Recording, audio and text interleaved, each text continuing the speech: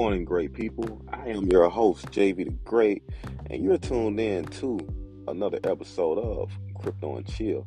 Matter of fact, this is episode 18. I'm sorry I couldn't drop yesterday. I try to drop every Wednesday, but yesterday, man, I was just so busy and I just didn't have the time. So I'm trying to make up for today. So excuse me for dropping on Thursday when I try to get a new episode to you guys every Wednesday. But I hope you guys are doing good out there. I hope you guys are doing great. Matter of fact, I hope you guys are doing amazing. Hope you guys are staying safe. And I hope you guys aren't panicking too much with these prices within the crypto space, on the prices that are on these charts, man. I know a lot of things are in the red. We kind of don't know which way the prices are going to go, but I hope you're not panicking. I hope you're not selling your whole bags of everything. I hope you, not investment advice, but me personally, I accumulated a few more utility-based tokens, some notely crypto assets that are at some great entry points that I believe, XRP, XDC, Algo, Cardano, just to name a few, ICP, just to name a few people. But anyway, let's dive into it. We're gonna start with Ripple. We're gonna dive into Ripple now. A few more rulings have came out. Well, the SEC and Ripple submitted motions and whatnot, and the SEC's motion was granted in part, and they pretty much asked for some more time, another delay revolving around the speech in its documents. Something that the judge has ruled on. Who knows how many times? The judge has ruled on this so many times that I've lost count. But matter of fact, yeah, let's go and get into that. Let's get into that. Let me pull up the motion real quick, and then we're going to jump to another topic that Ripple is doing on a business sense. So, and this was submitted. This was submitted 2 days ago, and I give credit to James K. Filan. He made it public that in a text order, Judge Netburn granted, in part, the SEC's request for extension of time regarding reconsideration of her DPP ruling. The order provides as follows. The SEC's request is granted in part. The SEC may file any motion for reconsideration by February the 17th, 2022. And the defendants may file their response by February 25th, 2022. No reply briefs are permitted. Briefs shall be limited to 10 pages, double-spaced, and the publicly filed versions should be minimally redacted. The SEC may submit 10 additional documents for in-camera review along with this motion. The deadline for either party to file an objection to Judge Torres from the court's January 13, 2022 opinion and order is stayed until 14 days from a decision on motion for reconsideration. So, the SEC was successful in buying more time, which looks to be a part of their strategy. They're playing a waiting game, and Ripple is playing right along with them because Ripple has the funds to wait as long as they need to. And the SEC is backed by the government, so they have unlimited funds as well. So this is pretty much just a waiting game, and the XRP holders are really just casualties in the middle of this war. I don't see how either side is looking out for us retail holders, but who knows, man? Who knows what happens with this case? I pretty much done lost hope for it. Not in a sense to where I feel like Ripple will lose and XRP will be classified as a security, but I've given up in like hoping for a speedy resolution, man. Like it's well over a year now, and this case is still going on. It don't seem to be speeding up at any point. Expert discovery is still going on, and who knows when it comes down to that deadline, who's to say it won't be another deadline some kind of way pushing that back out. But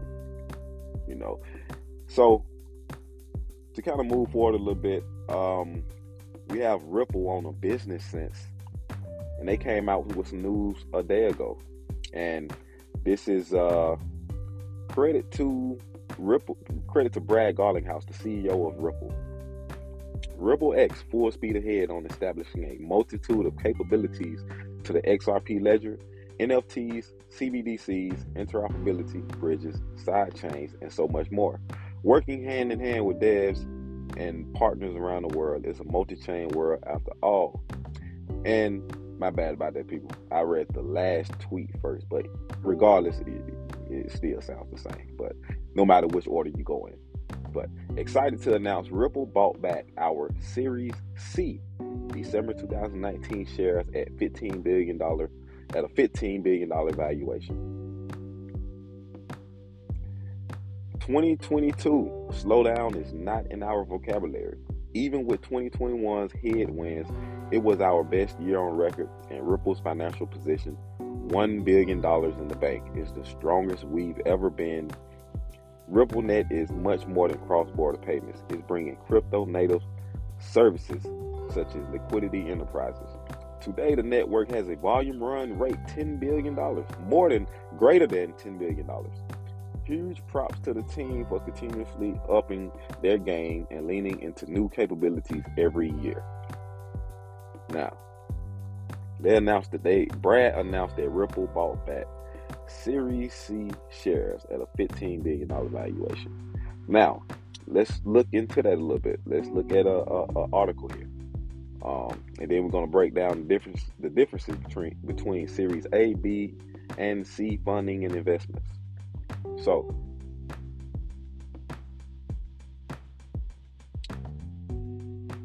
let's get into it. Ripple scores $15 billion valuation, and this is credit to bitnews.bitcoin.com. Ripple scores $15 billion valuation. CEO says financial position is strongest ever despite SEC lawsuit over XRP. Ripple has bought back shares from its Series C funding round, which raised the company's valuation to $15 billion. According to CEO Brad Garlinghouse, he added that despite the lawsuit by the U.S. Securities and Exchange Commission, the SEC, over the status of XRP cryptocurrency, Ripple had the best year on record. Ripple CEO Brad Garlinghouse announced via Twitter Wednesday that Ripple has bought back its Series C shares at a $15 billion valuation. The CEO described that even with 2021's headwinds, it was our best year on record. Now, in December 2019, the company raised $200 million in the Series C funding round led by Tetragon. SBI Holdings and Route 66 Ventures also participated. Interesting. I had a car warranty through Route 66. They're a great company. One of the best warranty companies I've ever had to deal with. Now, when you have an issue with your car, if this is I'm pretty sure it's the same Route 66. I'm sure another company wouldn't have the same name. So, like I said, when I was with Route 66, they get things done. If you have any type of issue with your car that a warranty will cover, all you got to do is take it to the dealership or take it to the workshop or whoever, and you contact their warranty, Route 66. Man, they coming through ASAP. Like it's no delay in time or anything. You just need to put the representative on the phone with the customers, with the cashier at the dealership or the workshop, and they'll tell them everything that's wrong, and cool, boom, they'll send them a check. You won't have to do anything. It's great service. I had a great experience with them. Anyway, back to it. Noting that slowdown is not in Ripple's vocabulary for 2022, Garlinghouse proceeded to explain the progress of RippleNet and Ripple X in follow-up tweets Wednesday. Regarding RippleNet, he said that the network has a volume run rate of more than $10 billion today. In addition, Ripple X is establishing a multitude of capabilities to the XRP ledger. NFTs, CBDCs, interoperability bridges, side chains, and so much more, the executive explained. Now, note that they bought those shares back from Tetragon. So here we have, now we're going to bring up I'm not sure if I want to read this one first or explain what a Series C investment. Let's read this one first. And it's Ripple investors request to reclaim its $175 million investment rejected by court. Tetragon lost its bid to reclaim its portion of a $200 million Series C investment in the blockchain company. One of Ripple Labs' largest financial backers lost its bid to reclaim its $175 million investment in the blockchain company.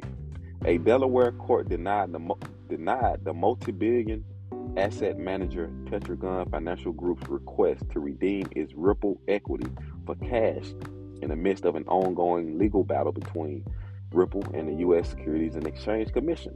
So, Tetragon had previously tried to sue Ripple. Interesting enough, Ripple just bought back shares from Tetragon and gave them a 50% profit. Back to the article. UK-based Tetragon filed suit in January to reclaim its portion of the $200 million Series C financing of the blockchain company it led in 2019. The suit also aimed to freeze Ripple's liquid assets until it paid up. So, from what I've read so far on that lawsuit, it was not pretty at all. They even tried to go as far as freezing all of Ripple's assets until they paid their money. So I don't know what could have been so bad for Tetragon to want to do this to Ripple, but maybe they'll explain it as we read on. Ripple called the lawsuit meritless at the outset, saying at the time Tetragon only had a case if the SEC determined XRP to be a security. So, Ripple called the lawsuit meritless at the outset, saying at the time Tetragon only had a case if the SEC determined XRP to be a security.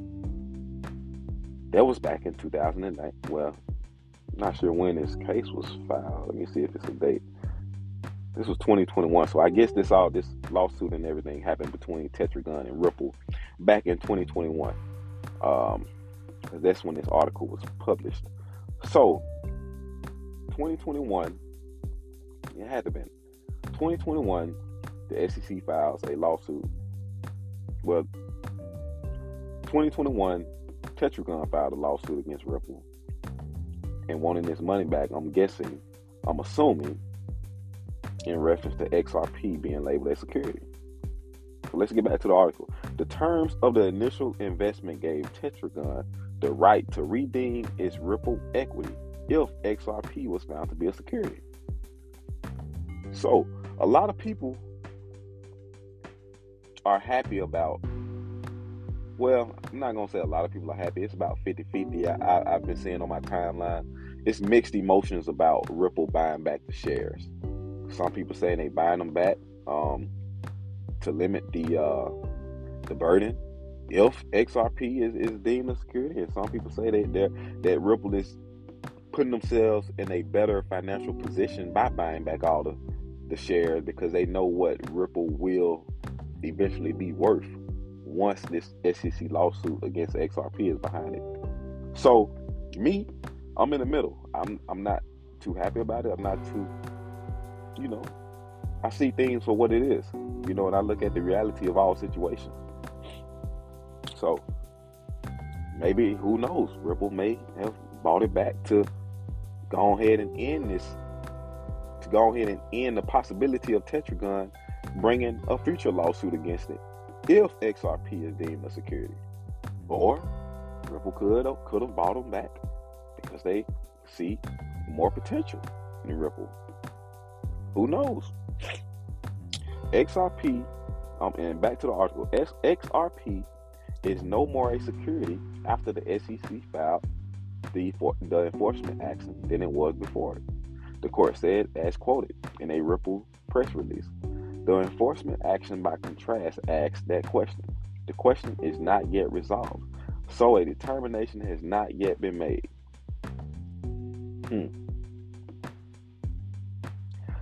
And quote unquote, let's call Tetragon's lawsuit what it is: an an opportunistic move to take advantage of the SEC's allegations. What has always been clear, and made so even more today, is that the SEC still has to try to prove their case in court, which we do not believe they will be able to do, Ripple said in a statement. So y'all let me know, why do y'all think Ripple bought back all these shares? Now, if XRP is deemed a security, is Ripple going to buy all the XRP back from everybody that holds XRP? Something to think about.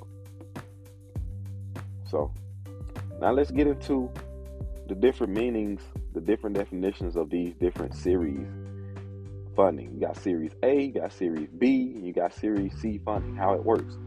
A startup with a brilliant business idea is aiming to get its operations up and running from humble beginnings. The company proves the worthiness of its model and products, steadily growing thanks to the generosity of friends, family, and the founders' own financial resources. Over time, its customer base begins to grow, and the business begins to expand its operations and its aims. Before long, the company has risen through the ranks of its competitors to become highly valued, opening the possibilities for future expansion to include new offices, employees, and even an initial public offering, an IPO. In the early stages of the hypothetical business detailed above seem too good to be true, it's because they generally are. While there are a very small number of fortunate companies that grow according to the model described above, and with little or no outside help, the large majority of successful startups have engaged in many efforts to raise capital through rounds of external funding. These funding rounds provide outside investors the opportunity to invest cash in a growing company in exchange for equity or partial ownership of that company. When you hear discussions of Series A, Series B, and Series C funding rounds, these terms are referring to this process of growing a business through an outside investment. There are other types of funding rounds available to startups depending upon the industry and the level of interest among potential investors. It's not uncommon for startups to engage in what is known as seed funding or angel investor funding at the outset. Next, these funding rounds can be followed by Series A, B, and C funding rounds, as well as additional efforts to earn capital, as well if appropriate. Series A, B, and C are necessary ingredients for a business that decides bootstrapping or merely surviving off of generosity of friends, family, and the depth of their own pockets would not suffice. And you guys got to excuse me, man. My nose is seems like it's partially stuffed. I don't know if I'm coming down with a cold or what, but while I'm having a hard time here. Not hard, but you know what it is when you have a cold and your nose stuff and you're trying to pronounce words and it's coming out kind of at a crazy. So y'all know what I'm talking about. Below, we'll take a closer look at what these funding rounds are, how they work, and what sets them apart from one another. The path for each startup is somewhat different, as is the timeline for funding. Many businesses spend months or even years in search of funding, while others, particularly those with ideas seen as truly revolutionary or those attached to individuals with a proven track record of success, may bypass some of the rounds of funding and move through the process of building capital more quickly. Now, when you think of Ripple, and this is me talking, when you think of Ripple, you definitely see something that's revolutionary. You see a fintech company that could truly revolutionize the world, not just the United States. I mean the world. With the technology behind the XRP ledger, the business model, the XRP digital asset, man, they could really revolutionize the world.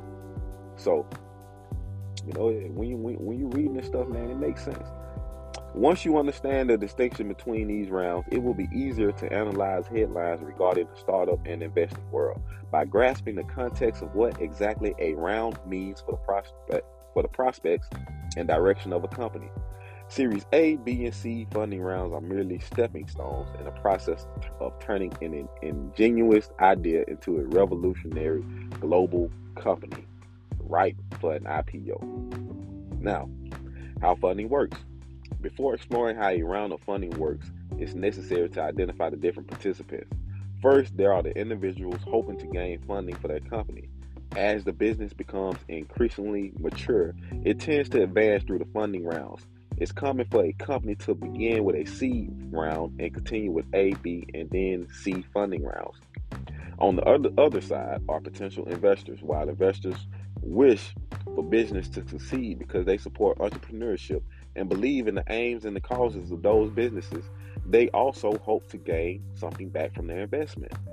For this reason, nearly all investments made during one or another stage of developmental funding is arranged such that the investor or investing company retains partial ownership of the company. If the company grows and earns a profit, the investor will be rewarded um, commensurate with the investment made. Before any round of funding begins, analysts undertake evaluation of the company in question.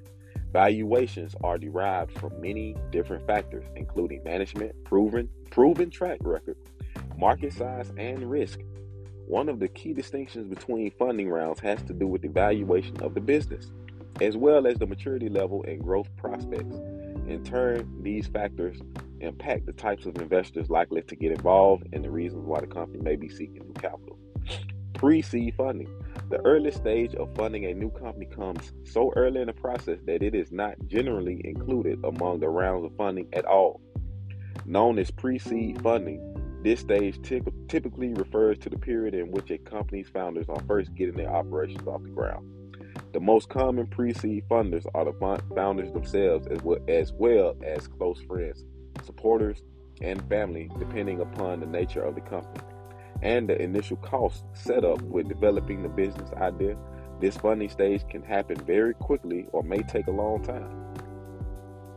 It's also likely that investors at this stage are not making an investment in exchange for equity in the company. In most cases, the investors in a pre-seed funding situations are the company founders themselves. So let me see if I can scroll down a little bit because it's a nice little article. Let's go down to the lettering of it. Series A funding. Once a business has developed a track record and established a user base, consistent revenue figures, or some other key performance indicator, that company may opt for Series A funding in order to further optimize its user base and product offerings. Opportunities may be taken to scale the product across different markets. In this round, it's important to have a plan for developing a business model that will generate long-term profit. Oftentimes, seed startups have great ideas that generate a substantial amount of enthusiastic users, but the company doesn't know how it will monetize the business. Typically, a Series A round raised approximately $2 million to $15 million, but this number has increased on average due to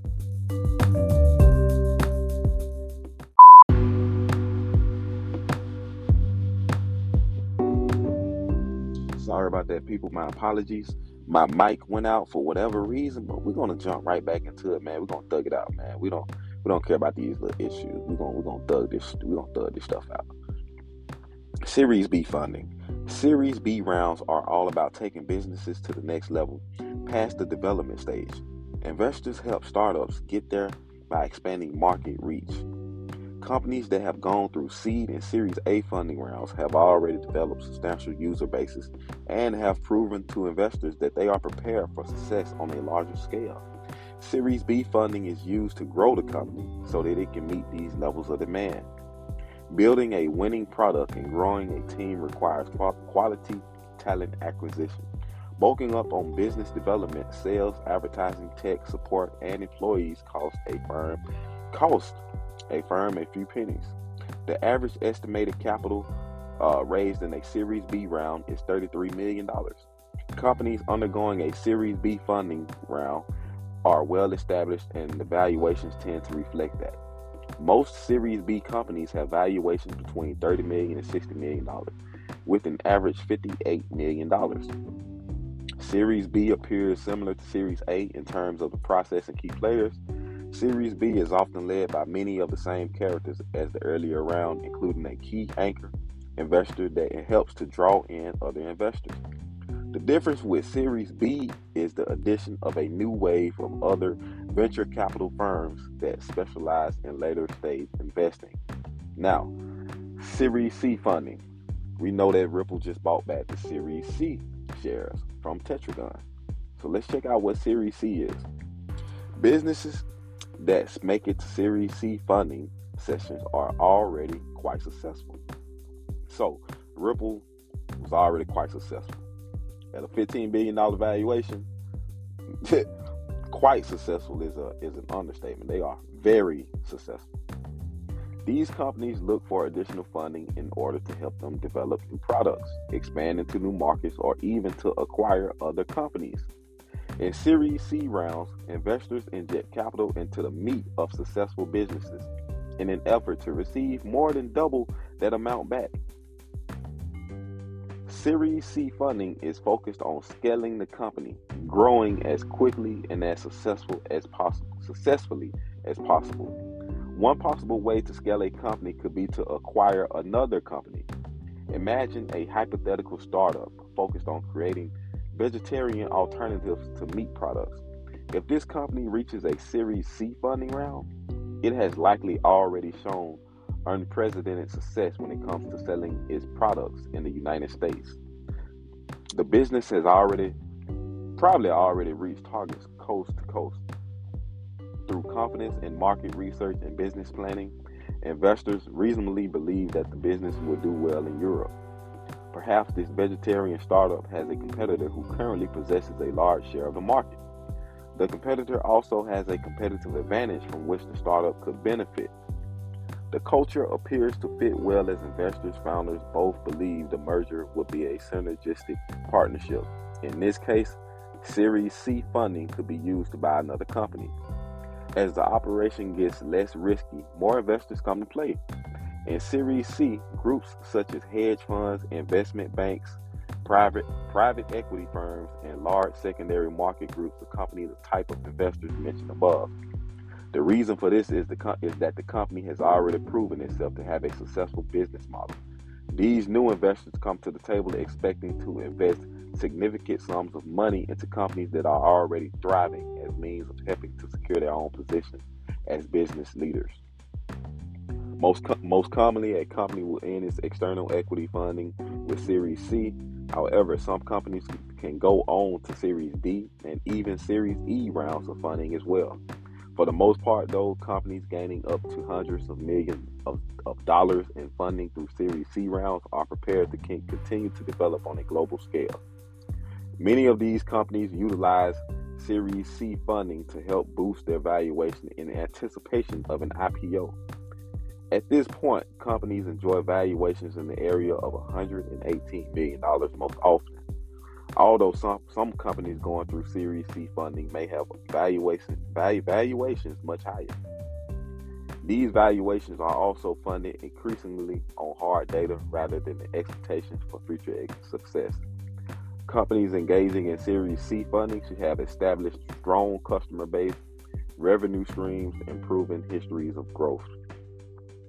Companies that do continue with Series D funding tend to either do so because they are in search of a final push before an IPO, or alternative, because they have not yet been able to achieve goals they set out to accomplish during Series C funding.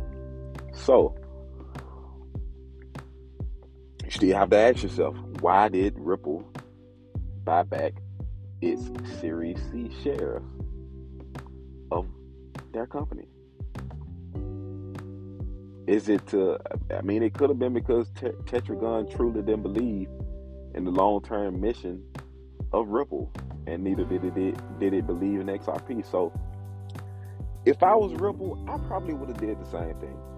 If I have a pretty wealthy investor like Tetragon backing me, and they truly don't believe in me, then at that point you have to question the motives behind why are they really backing you if they don't truly believe. Like if you have a set of investors and they truly believe in your mission, they truly believe in your company, your product, they're gonna ride and stick with you through the whole duration of the lawsuit. They're not going to say, oh, okay, since the SEC is doing this, we're going to do this, and you owe us this. No, man, sit on the sidelines, wait for everything to play out, and act accordingly. Don't get over yourself. If XRP is considered a security, that means you get more. I would think you would get more back. Or I don't know if they believe that if XRP is considered to be a security, that it will put Ripple out of business. Maybe that's their thinking.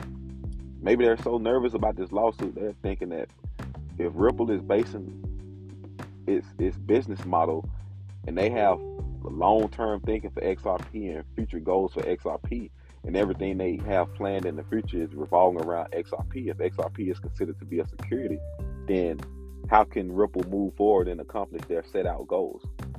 So, who knows, man? We don't know the conversations that happened between Ripple and Tetragon, but we do know that they were involved in a lawsuit, and one that didn't seem so friendly at that. We know lawsuits aren't friendly, but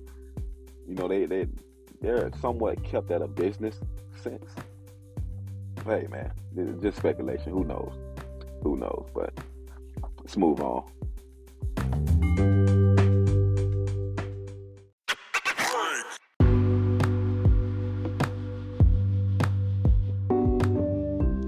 So we're going to shift gears here. In other news, we have NSAV, which is short for Net Savings Link Inc., and they acquire stake in BQuex. I'm not too familiar with that exchange, but they acquired a stake in BQuex crypto exchange and over 4 million registered users, further expanding presence in the $2 trillion global cryptocurrency market. Net Savings Link Inc., a cryptocurrency blockchain and digital asset technology company, today announced that the company has completed its acquisition of a significant 10% stake in leading cryptocurrency exchange, BQuex, and thereby closing NSAV's largest transaction since its entrance into the $2 trillion global cryptocurrency market. BQuex exchange has over 4 million registered users and is owned and operated by the Metaverse Network. Based on published reports replacing a $95 value on each registered user, 4 million registered users would value BQuex crypto exchange at an estimated $380 million, and therefore value NSAV's 10% stake at an estimated $38 million. W.Y. Chung, CEO of MNC, stated, "We are very excited about this transaction, and we believe the synergy effect between our two parties will be in multiple folds. We continue to be ever more excited to be working with the management team of NSAV." Dato Sri Desmond Lim, interim CEO and senior vice president of cryptocurrency operations for NSAV and Silver Bear Capital Partners, stated, "We are in line with building the global community into our ecosystem and forming a solid base for other acquisitions and projects to grow NSAV. I am thrilled that we are continually commercializing the relationship between NSAV and Metaverse Network." It's definitely something to keep an eye on. What I don't get is, it just seems the United States is so negative towards cryptocurrencies, and I'm gonna just say cryptocurrencies, not necessarily blockchain. Maybe they value actual blockchain technology, but as far as cryptocurrencies, it seems like they have a stigma against everything except Bitcoin.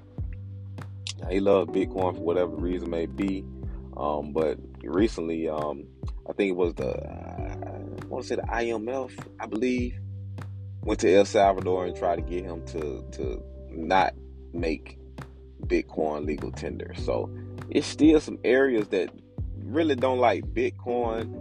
Neither do they like the blockchain, but I don't know, man. I don't know what's wrong with our world.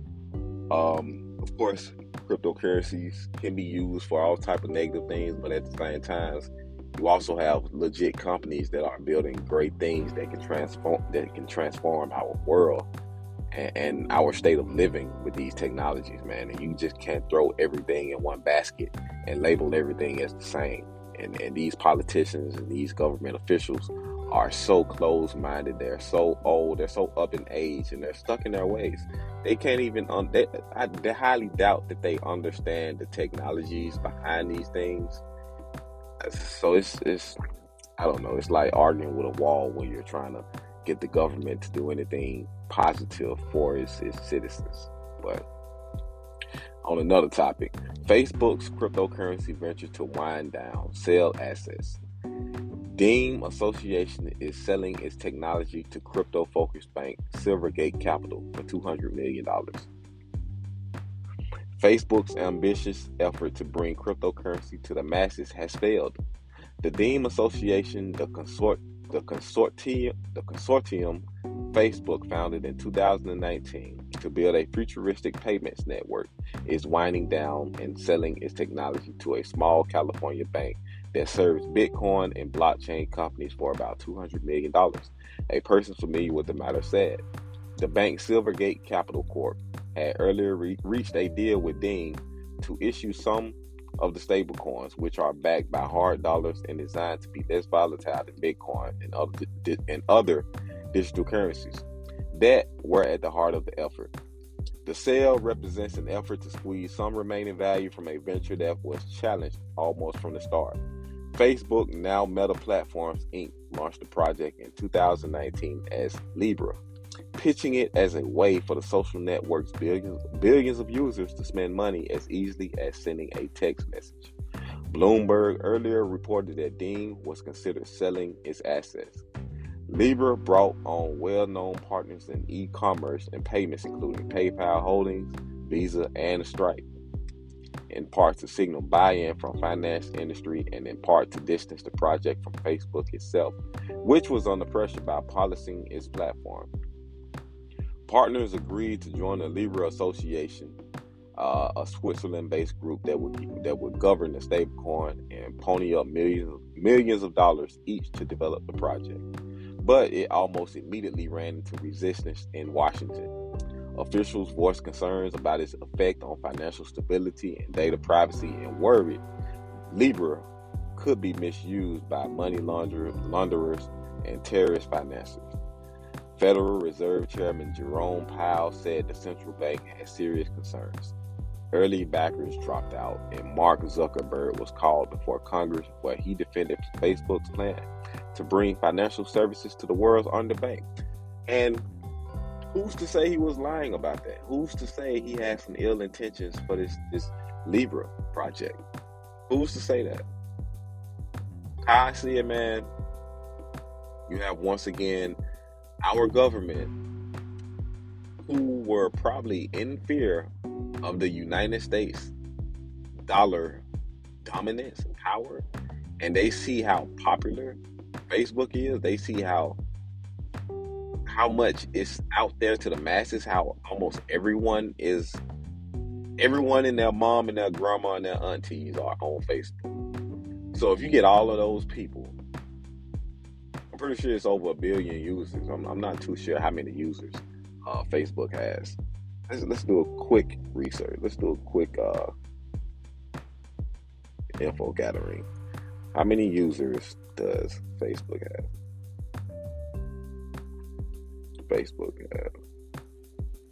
Okay, see, number of Facebook users in the world. Monthly active users, 2.9 billion. Now, if you get all of those people tapped into the Libra project with whatever stable coin they have on it, that's a lot of influence just simply on that project alone. So, and I understand Facebook has a lot of problems and they've been caught doing a lot of things. So, when the United States brings up concerns about privacy, while at the same time trying to introduce a CBDC that would also invade privacy, if not structured right, how can you balance that out? How can you say yours is better than theirs? How can the United States say anything they put out is better than what's already out?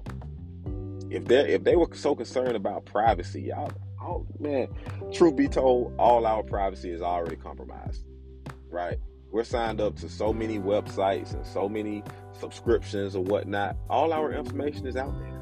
These companies have been selling our information for who knows how long. But yet, the United States are concerned about privacy when it comes to a stable coin, something used to purchase things and make transactions online. Come on now.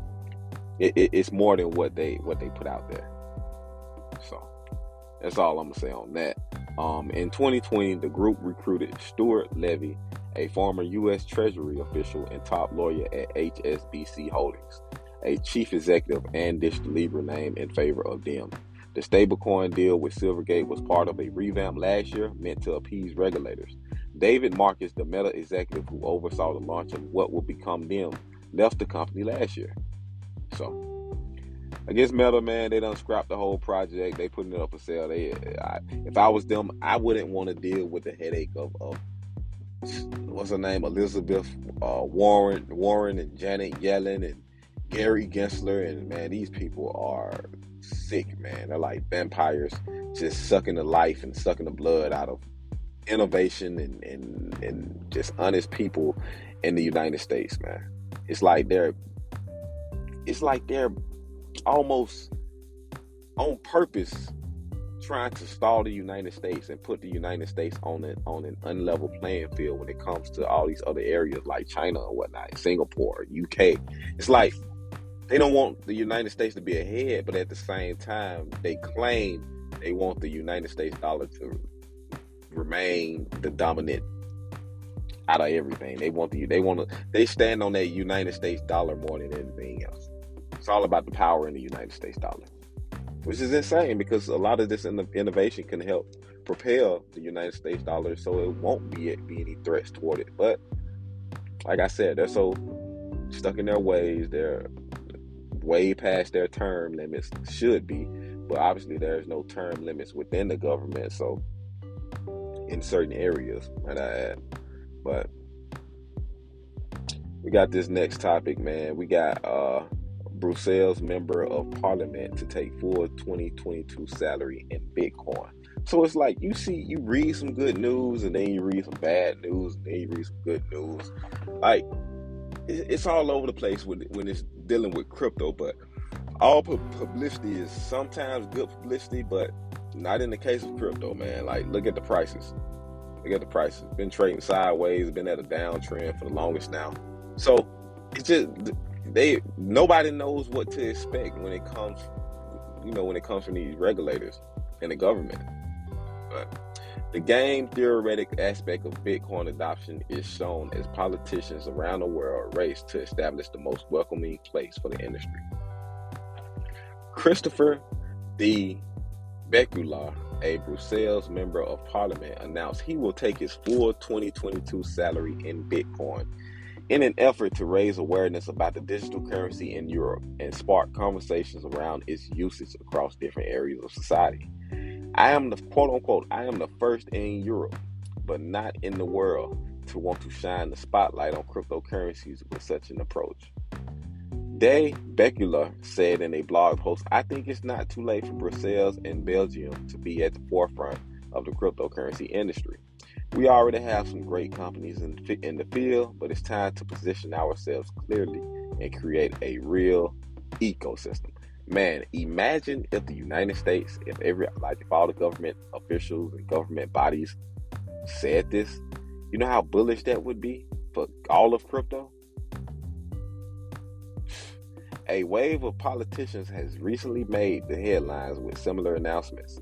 But while most of these pioneers have been from North America, D. Becula is taking the initiative to the east.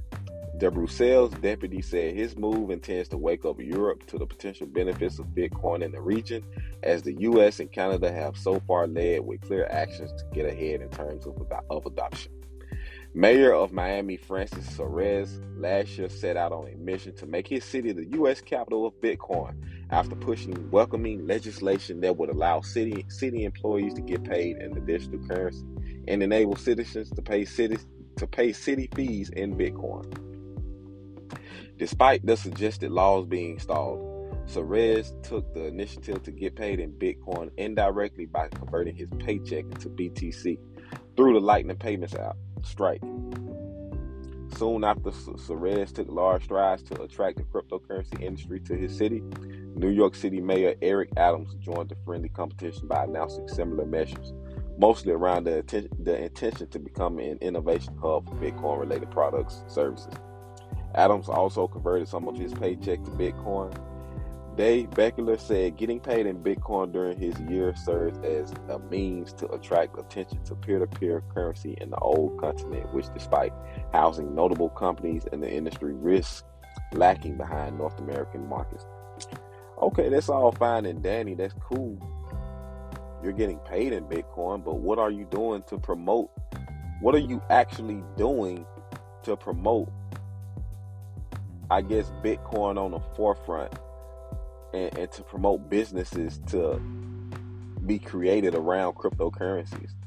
You know, it's cute. It looks good. It's good for the news.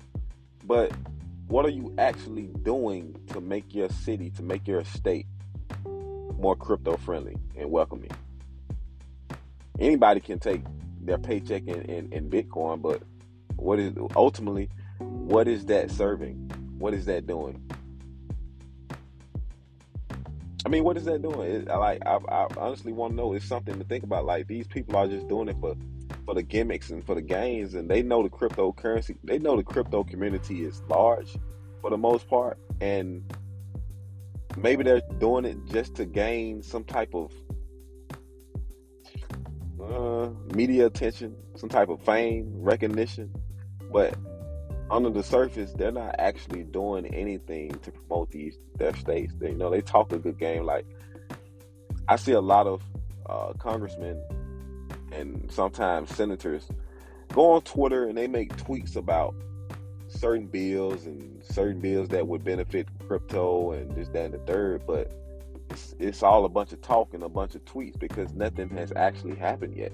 There has been no bills passed that would promote cryptocurrency. There has been no bills passed that clarifies what makes a digital asset a security or non-security. Gary Gensler is still running rapid threatening enforcement actions, so it's people still don't know what to expect.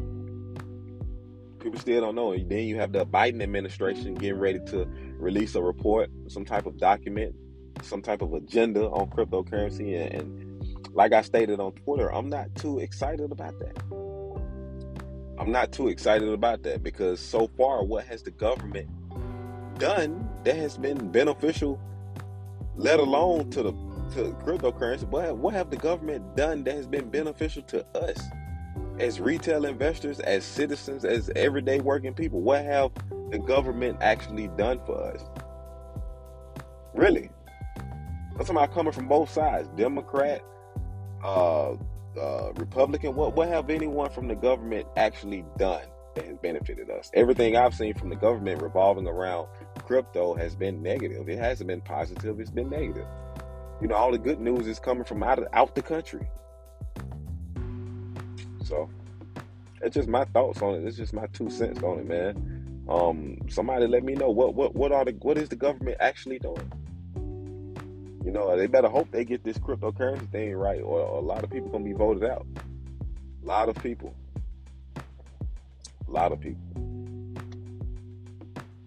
But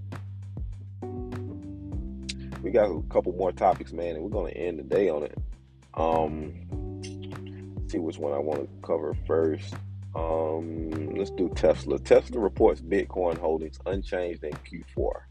The electric car maker did not buy or sell any of the Bitcoin held on its balance sheet, nor did it record any impairments.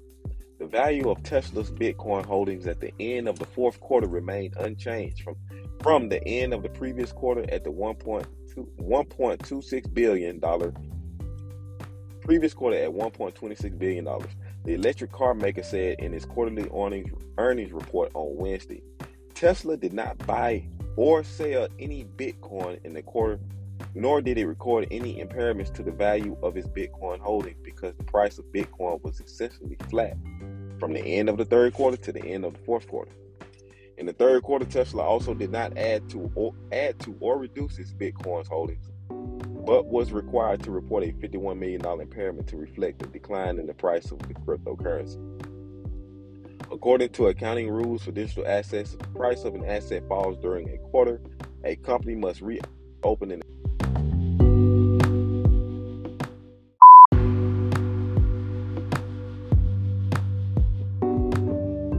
My apologies once again. My phone went out.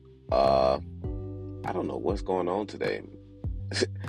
It's trying very hard to make me cut this podcast short, cut it off. But like I said earlier, man, we're gonna thug through it, and we're gonna continue to record this podcast, no matter what type of delay it is occurring. We're gonna continue to thug this out.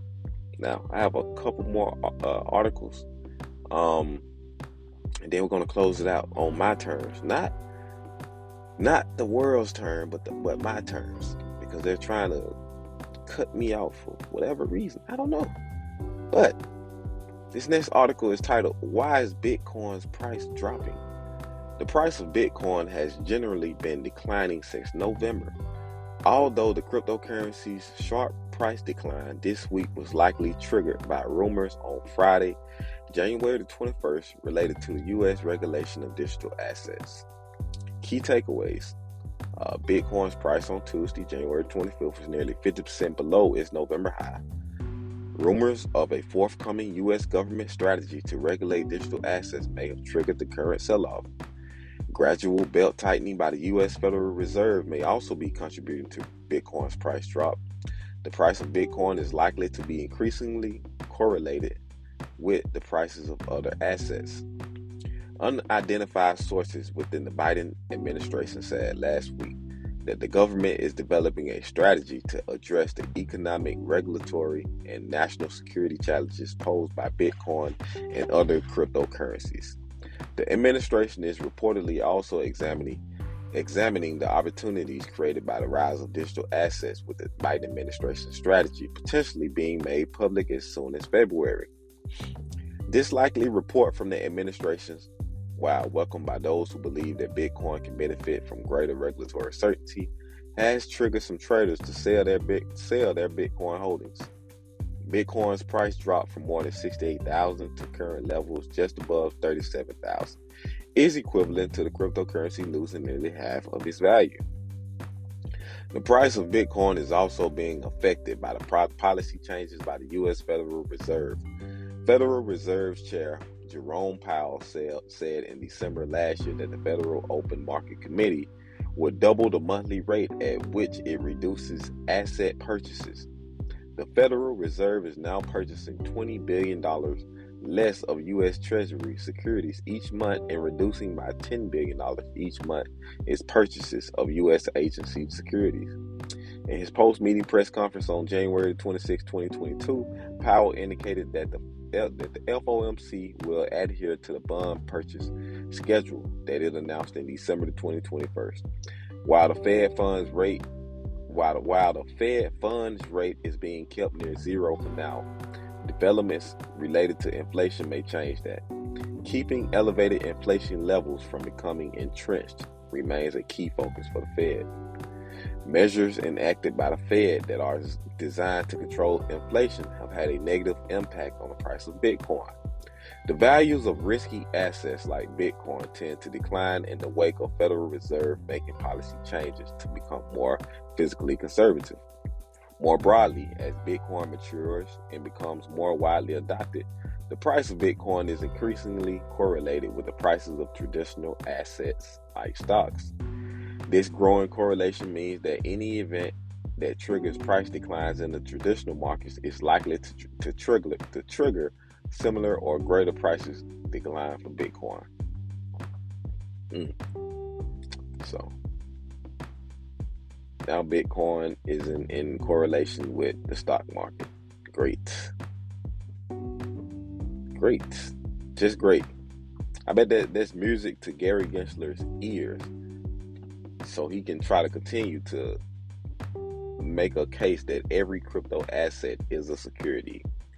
except Bitcoin and Ethereum for whatever reason. But we know the reasons. We know the reasons. Now, crypto is in for a global regulatory avalanche as the price of Bitcoin, Ethereum, BNB, Solana, Cardano, XRP trembles. Investors fear the crypto winter isn't over as cryptocurrency prices keep tumbling. The price of Bitcoin, the world's largest cryptocurrency, nosedived 47% from all-time high set in November.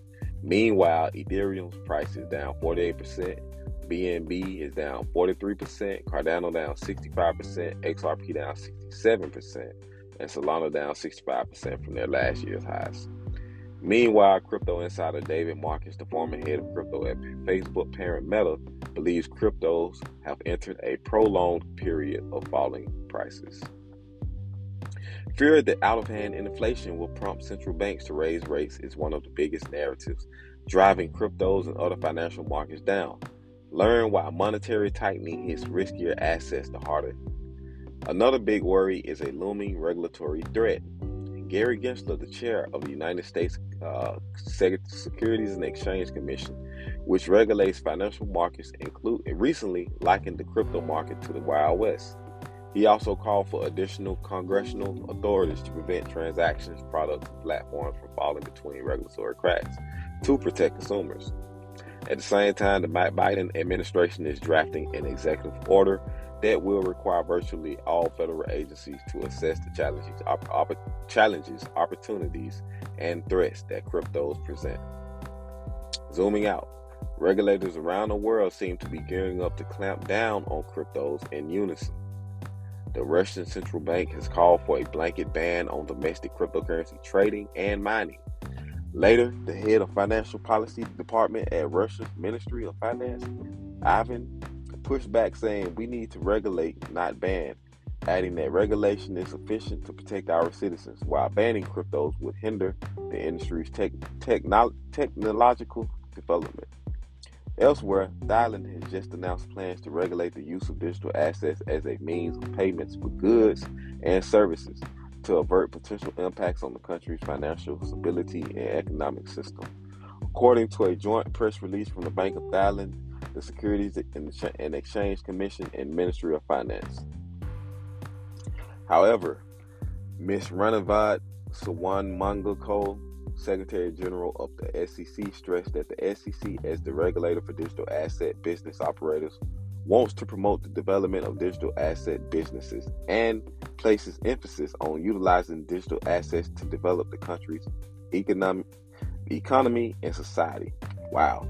Imagine if our SEC said that and wasn't so gung-ho on calling it the Wild West and naming all the negative things it's used for money laundering and cyber, all this. Like, come on, man. Come on. Maybe we all need to move to Thailand. A few countries have taken a more hardline stance. For example, this week's Indonesia's financial watchdog, the Otoritas Jasa, warned financial institutions in the country against offering or facilitating crypto asset sales. Many Islamic institutions in the largely Muslim country have called for an outright ban on cryptos because their allegedly speculative nature is contrary to Islamic tenets. Looking ahead, a period of rising interest rates to counter inflation appears to be on the way. That historically has weighed down more speculative areas of the market, including cryptos and equities. With that said, interest rates are rising from very low levels, and given the debt mounting governments piled up during COVID, much higher rates aren't sustainable and could be reversed as inflation subsides. So, like I said, you see some good news 1 hour, and you see some bad news the next, and it's like an ongoing cycle. You don't know if things gonna turn out bad, or you don't know if things gonna turn out good. But with as much attention as cryptocurrency is getting, and the technology that's behind it, it's hard to kind of say that they're gonna outright kill it. Now they can kill it. They can really all come together and just banned it nationwide, right? They can do that, and they could have been done that. My thing is, why is it taking so long to either kill crypto or promote it and help it innovate? What's taking so long?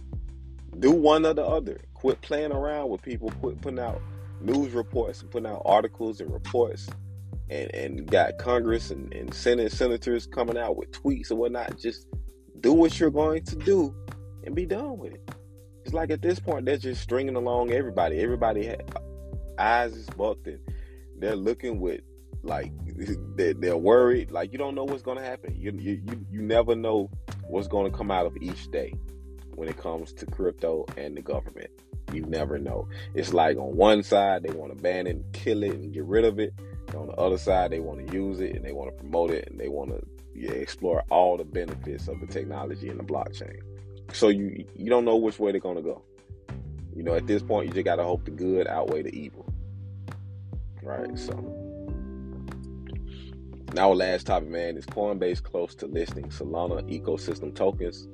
The exchange's stated mission of listing every allowable crypto is taking a major step forward, with plans to list Solana's answer to ERC20. Coinbase is readying its trading rails for Solana ecosystem tokens. 4 sources familiar with the plans told CoinDesk the U.S.-based crypto exchange plans to allow withdrawals of SPL or Solana program library tokens. Solana's answer to Ethereum's ERC20, the sources said. One person added that Solana native USDC, with its 4.8 billion in circulating supply, will be among the supported assets. Sources said the feature could come online in the near future. Coinbase declined to comment. Listing SPL tokens would appear to mark a major development in Coinbase's token onboarding strategy. Up to now, it has only listed Ethereum-based coins and flagship Layer 1 assets such as Algorand, Algo, and Cosmos Atom. A review of its listings found Coinbase CEO Brian Armstrong's sweeping goal: list every asset where it is legal to do so, he tweeted in June 2021. Increasingly, necessity stepping beyond the Etherverse. That said, Solana's landscape of decentralized finance coins for exchanges, staking protocols, and more is still relatively small in terms of market value, while Ethereum-based tokens like Shiba Inu and Chainlink command circulates market capitalization near $10 billion. The biggest SPL token by the same metric is Serum at $281 million, according to Coinbase data. It was not immediately clear which regions the trading would first come online or which SPL tokens Coinbase plans to start with. So Solana is getting in the game. It's good to see, man, because Coinbase seems extremely ERC20 centric. Like if you look on Coinbase and you go through all the listed coins, all of them are more than likely, most of them, majority of them, damn near all of them are going to say Ethereum based. It's only a certain few. You probably can count them on your hand or both hands, which are not Ethereum based, but majority of the Coinbase platform has Ethereum based digital assets on there. So, and on that note, man, I'm going to close it out. It wasn't for me. I was going to say it wasn't a good day. As far as for me, the day is just getting started. As far as the podcast goes and getting everything out, it wasn't a good day. But like I said, we're gonna thug it out. Don't know what's going on. Like I said, yesterday I was extremely busy and still kind of tired from yesterday. Trying to get my energy back today. But I hope you guys are doing great, man. Like I said, stay blessed. Don't give your crypto information to anyone. Don't give your passwords, your seed phrases to anyone. Don't click on any links. Don't click on any links sent to you via email, via text, or anything on any websites. Be mindful. Your crypto is your money. And remember that, all these cyber attacks, hacks, and whatnot. Get you a Ledger Nano X and be safe, man. Be safe with your keys. Be safe with your crypto. And on that note, I'm out. Enjoy the rest of your days. Tune in next week.